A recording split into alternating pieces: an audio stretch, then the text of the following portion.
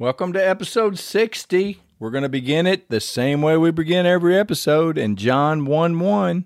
In the beginning was the Word, and the Word was with God, and the Word was God, and the Word became flesh and dwelt among us.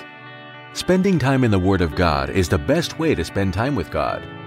Welcome to No Doubt, No Fear, Only Believe podcast, where we will encourage, inspire, and empower you to live your best life in Christ. Here's Greg. Welcome to episode 60. I think this is part 9 in the spiritual warfare, the armor of God lessons. But I am talking about, or trying to talk about, Ephesians 6:10 through 18, and I think I've made it as far as Ephesians 6:11. So we're not getting a long way in our 9th episode, but we're going to try to move along. I'm going to talk about 12 and 13 today, I believe. And I'm going to go ahead and read 6:10 through 13, just to kind of give us a refresher. Finally, my brethren, be strong in the Lord and in the power of his might. Put on the whole armor of God, that you may be able to stand against the wiles of the devil. For we do not wrestle against flesh and blood, but against principalities, against powers, against the rulers of the darkness of this age, against spiritual hosts of wickedness in the heavenly places. Therefore, take up the whole armor of God, that you may be able to withstand in the evil day, and having done all, to stand. Well, if you've listened to any of the episodes previously about the teachings on the armor, I had talked about surrendering, I talked about humbleness, I've talked about being meek, and I've talked about the position that we need to put ourselves in. We need to be weak so that God can be strong, so that we can stand to be strong in the Lord and in the power of his might. If we are going to use God's power, we have to let go of our power. God is all-powerful, he is omnipotent, he's omnipresent, and he's omnipotent. And he knows everything, he's everywhere, and he's the most powerful being in the whole universe, in all creation. So we just need to get out of our own way. But in this episode, I want to talk about 12 for right now, and you can kind of see that there's a hierarchy in the demonic realm, and I think the angelic warriors, there's a hierarchy of, there's leaders, and then there's people under them, and everybody's got their own role and different roles to play. It's telling us that we are not fighting against flesh and blood. And I've got to give you a little story about how God taught me this lesson. And I don't know if any of y'all ever suffered with road rage. And I'm not talking about, getting a gun out and shooting people road rage. I'm just talking about driving down the road and someone cuts you off and you get mad, or if someone in front of you is going slow, or if it's bumper to bumper and someone's trying to pull out in front of you out of a parking lot when there's a traffic light a few yards away from where they're trying to pull out against traffic. And it's just a mess. People got to stop. And I can already feel my blood pressure going up when I'm imagining people not using the light and making 5 lanes of traffic stop so they can turn left against the traffic. And it just kind of fries my head. Well, I had to give you all of that to tell you kind of how God taught me about we're not warring against flesh and blood. I'm driving, and I've been blasting people. Now, I don't cuss people because I know the Holy Spirit is riding with me, so it's very rare that I start just blasting people, really ugly like. But I've kind of gotten into a pattern of calling these people idiots. Look at this idiot. And I'm in my car by myself, or my kids were in the back seat, and I'd say, look at this Bubba, or, look at this idiot. And I didn't even realize I was saying it, but it was just, I guess it was just a frustration in my, stress or whatever. My wife sometimes tells me I need to get over myself, but anyway, that's a different story. Multiple days for multiple weeks, I was getting frustrated, and I was blasting these people, calling them idiots, it seemed like every day or a couple times, 2 or 3 times a week. I'm driving to work, and it's on Saturday morning, and there's nobody on this street. I'm in the right lane, about to turn into my office. There's no one in the left lane. There's no one in front of me. There's nobody behind me. And this little old lady pulls out I'm going 35 miles an hour, and this little old lady pulls out in front of me, puts me in my windshield, pulls out in front of me. And I slam on the brakes, and she don't know more than I know that I'm there than the man on the moon, and she just drives off, and I couldn't move over because I was about to turn right into my office. So I turned right into my office, and I put it in park, and I just start blasting this poor little old lady. She's still, I mean, she's probably going down the road to Walmart or Brookshire's or Kroger or someplace, but she was just driving, and she was on her own little world.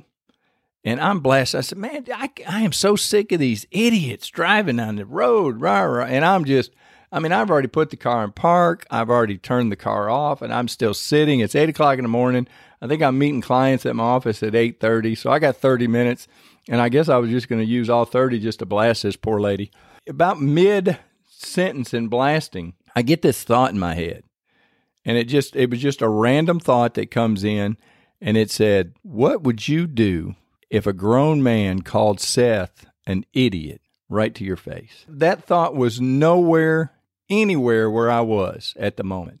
I'm telling you, I'm still blasting this poor little old lady. I'm not thinking at all about my son, and it just comes out of the blue. I thought, and it just stopped me. So then I answered in my head. I mean, this was not an audible voice. It was a thought, and it was in my vernacular, but it was talking to me. And it just said, what would you do if a grown man called your son an idiot right to your face? And so then I answered it in my head.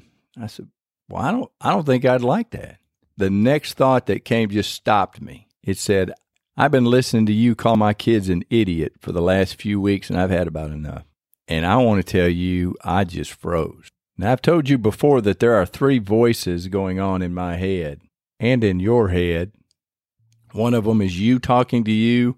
One of them, I think, is Satan talking to you, or one of his demons. And one of them is the Holy Spirit or God talking to you. And you kind of got to discern the different voices. I was pretty sure this wasn't me, because the voice that I had going on in the moment that I was in, I was hot. I mean, I'm telling you, I was still blasting this poor little old lady, and I heard that clear. I had that thought in my mind. And I don't know if you've ever thought things. I mean, I don't know if you think out loud or if you think to yourself, but I think, I can't be that unique to where I just get thoughts in my head.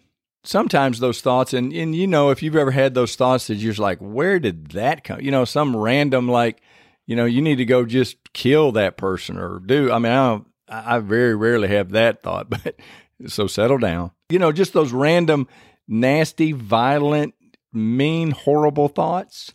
I would give that credit to the enemy, the guy that comes to steal, kill, and destroy. And a lot of thoughts, sometimes maybe your own head, what you're thinking out loud.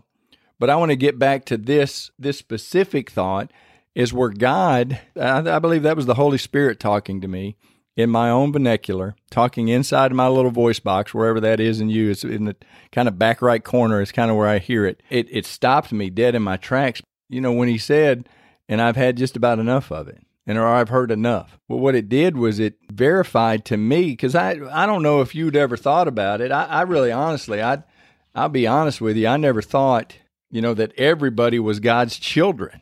I always thought that, just the Christians, just the sexy people were God's children. But God made it abundantly clear, because I was a equal opportunity blaster on this road, or when I was driving down the road stressed out. I didn't care who pulled out in front of me. I didn't care who tried to go 4 or 5 lanes across traffic when there was a stop sign there. I didn't care who went 10 miles an hour slower than me. I was gonna call him a bubba or an idiot, or look at this jackwagon, or what. I don't know, I hope that's not a cuss word, but anyway, I was blasting whomever, whenever, if they had the audacity to drive in front of me in a manner which I did not appreciate. So I said all of that to make the point that we are not warring against flesh and blood. We are not warring against God's children and everybody. God made it abundantly clear that day that every child, every person that I saw was his kid. And he believes that they can do no wrong, that you are, if you're listening to this, you've heard it before maybe, but you are God's favorite. If God had a refrigerator in heaven, your picture would be all over it. So you are not a problem for God. Now, you may have denied him or you may not believe in him, but God believes in you. And you are, take it from me, God don't like it when anybody gets on to his kids. And so I want to encourage you that we are not warring against the people that we can see, but it is all of these things behind them that we cannot see. And I want to tell you that we are all deceived. And your level of deception, I think, is based on how much or how little of the truth you know. So people that just deny Jesus, and so I think they're in total deception and don't even know it. And one of the slimy, horrible things about deception is, you don't know you're deceived. So what you got to come to the conclusion of is that you are deceived in some manner if you don't know the truth. And again, I'm going to tell you, get into the Bible, because if you get into the Bible, you can know the truth and it'll help set you free. Back to 6:12, it talks about the principalities and the powers and the rulers of the darkness of this age and spiritual hosts of wickedness in the heavenly places. I mean, there's 4 things that we're fighting against, and I think they all have different jobs and they have different tactics that they use and maybe different realms or different areas. Like maybe some of them are over states and some of them are over countries and some of them are over governments. I don't know. I'm not ready to talk about all of that, and I don't want to get down in the weeds with all of that, but I just want to make you aware that we are fighting against demons. We are fighting against things that we cannot see, not people. And I really just want to encourage you, when I talk about the spiritual realm and the physical realm, I think we have 3 enemies. We have 3 things that constantly fight against God, or that's against the spirit. One is our flesh. And if you remember in spirit, soul, and body, it says that the body and the spirit are enmity, that they're against each other. So there's always the body. Our body here on earth is never going to fall in line with the spirit. And the second thing that we're at odds with is the world, or the things of this world. I think it's in 1 John 2:15 through 17. Do not love the world or the things in the world. If anyone loves the world, the love of the Father is not in him. For all that is in the world, the lust of the flesh, the lust of the eyes, and the pride of life, is not of the Father, but is of the world. And the world is passing away, and the lust of it. But he who does the will of God abides forever. So that we're not going to start chasing that rabbit, but that we've got the flesh, we've got the world, and our other enemy is Satan, the punk. So I just want to let you know that that's when we start putting on the armor.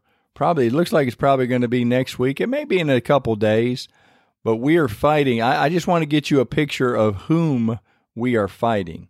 We are in a battle. This is a battle to the death. None of us are getting out of this thing alive, but if we get death right, then we can truly live, and we can live forever. That's enough for this episode. I had to tell that story, and I hope to visit with you again tomorrow on the next episode. Thanks for listening to the No Doubt, No Fear, Only Believe podcast at www.nodoubtonlybelieve.com.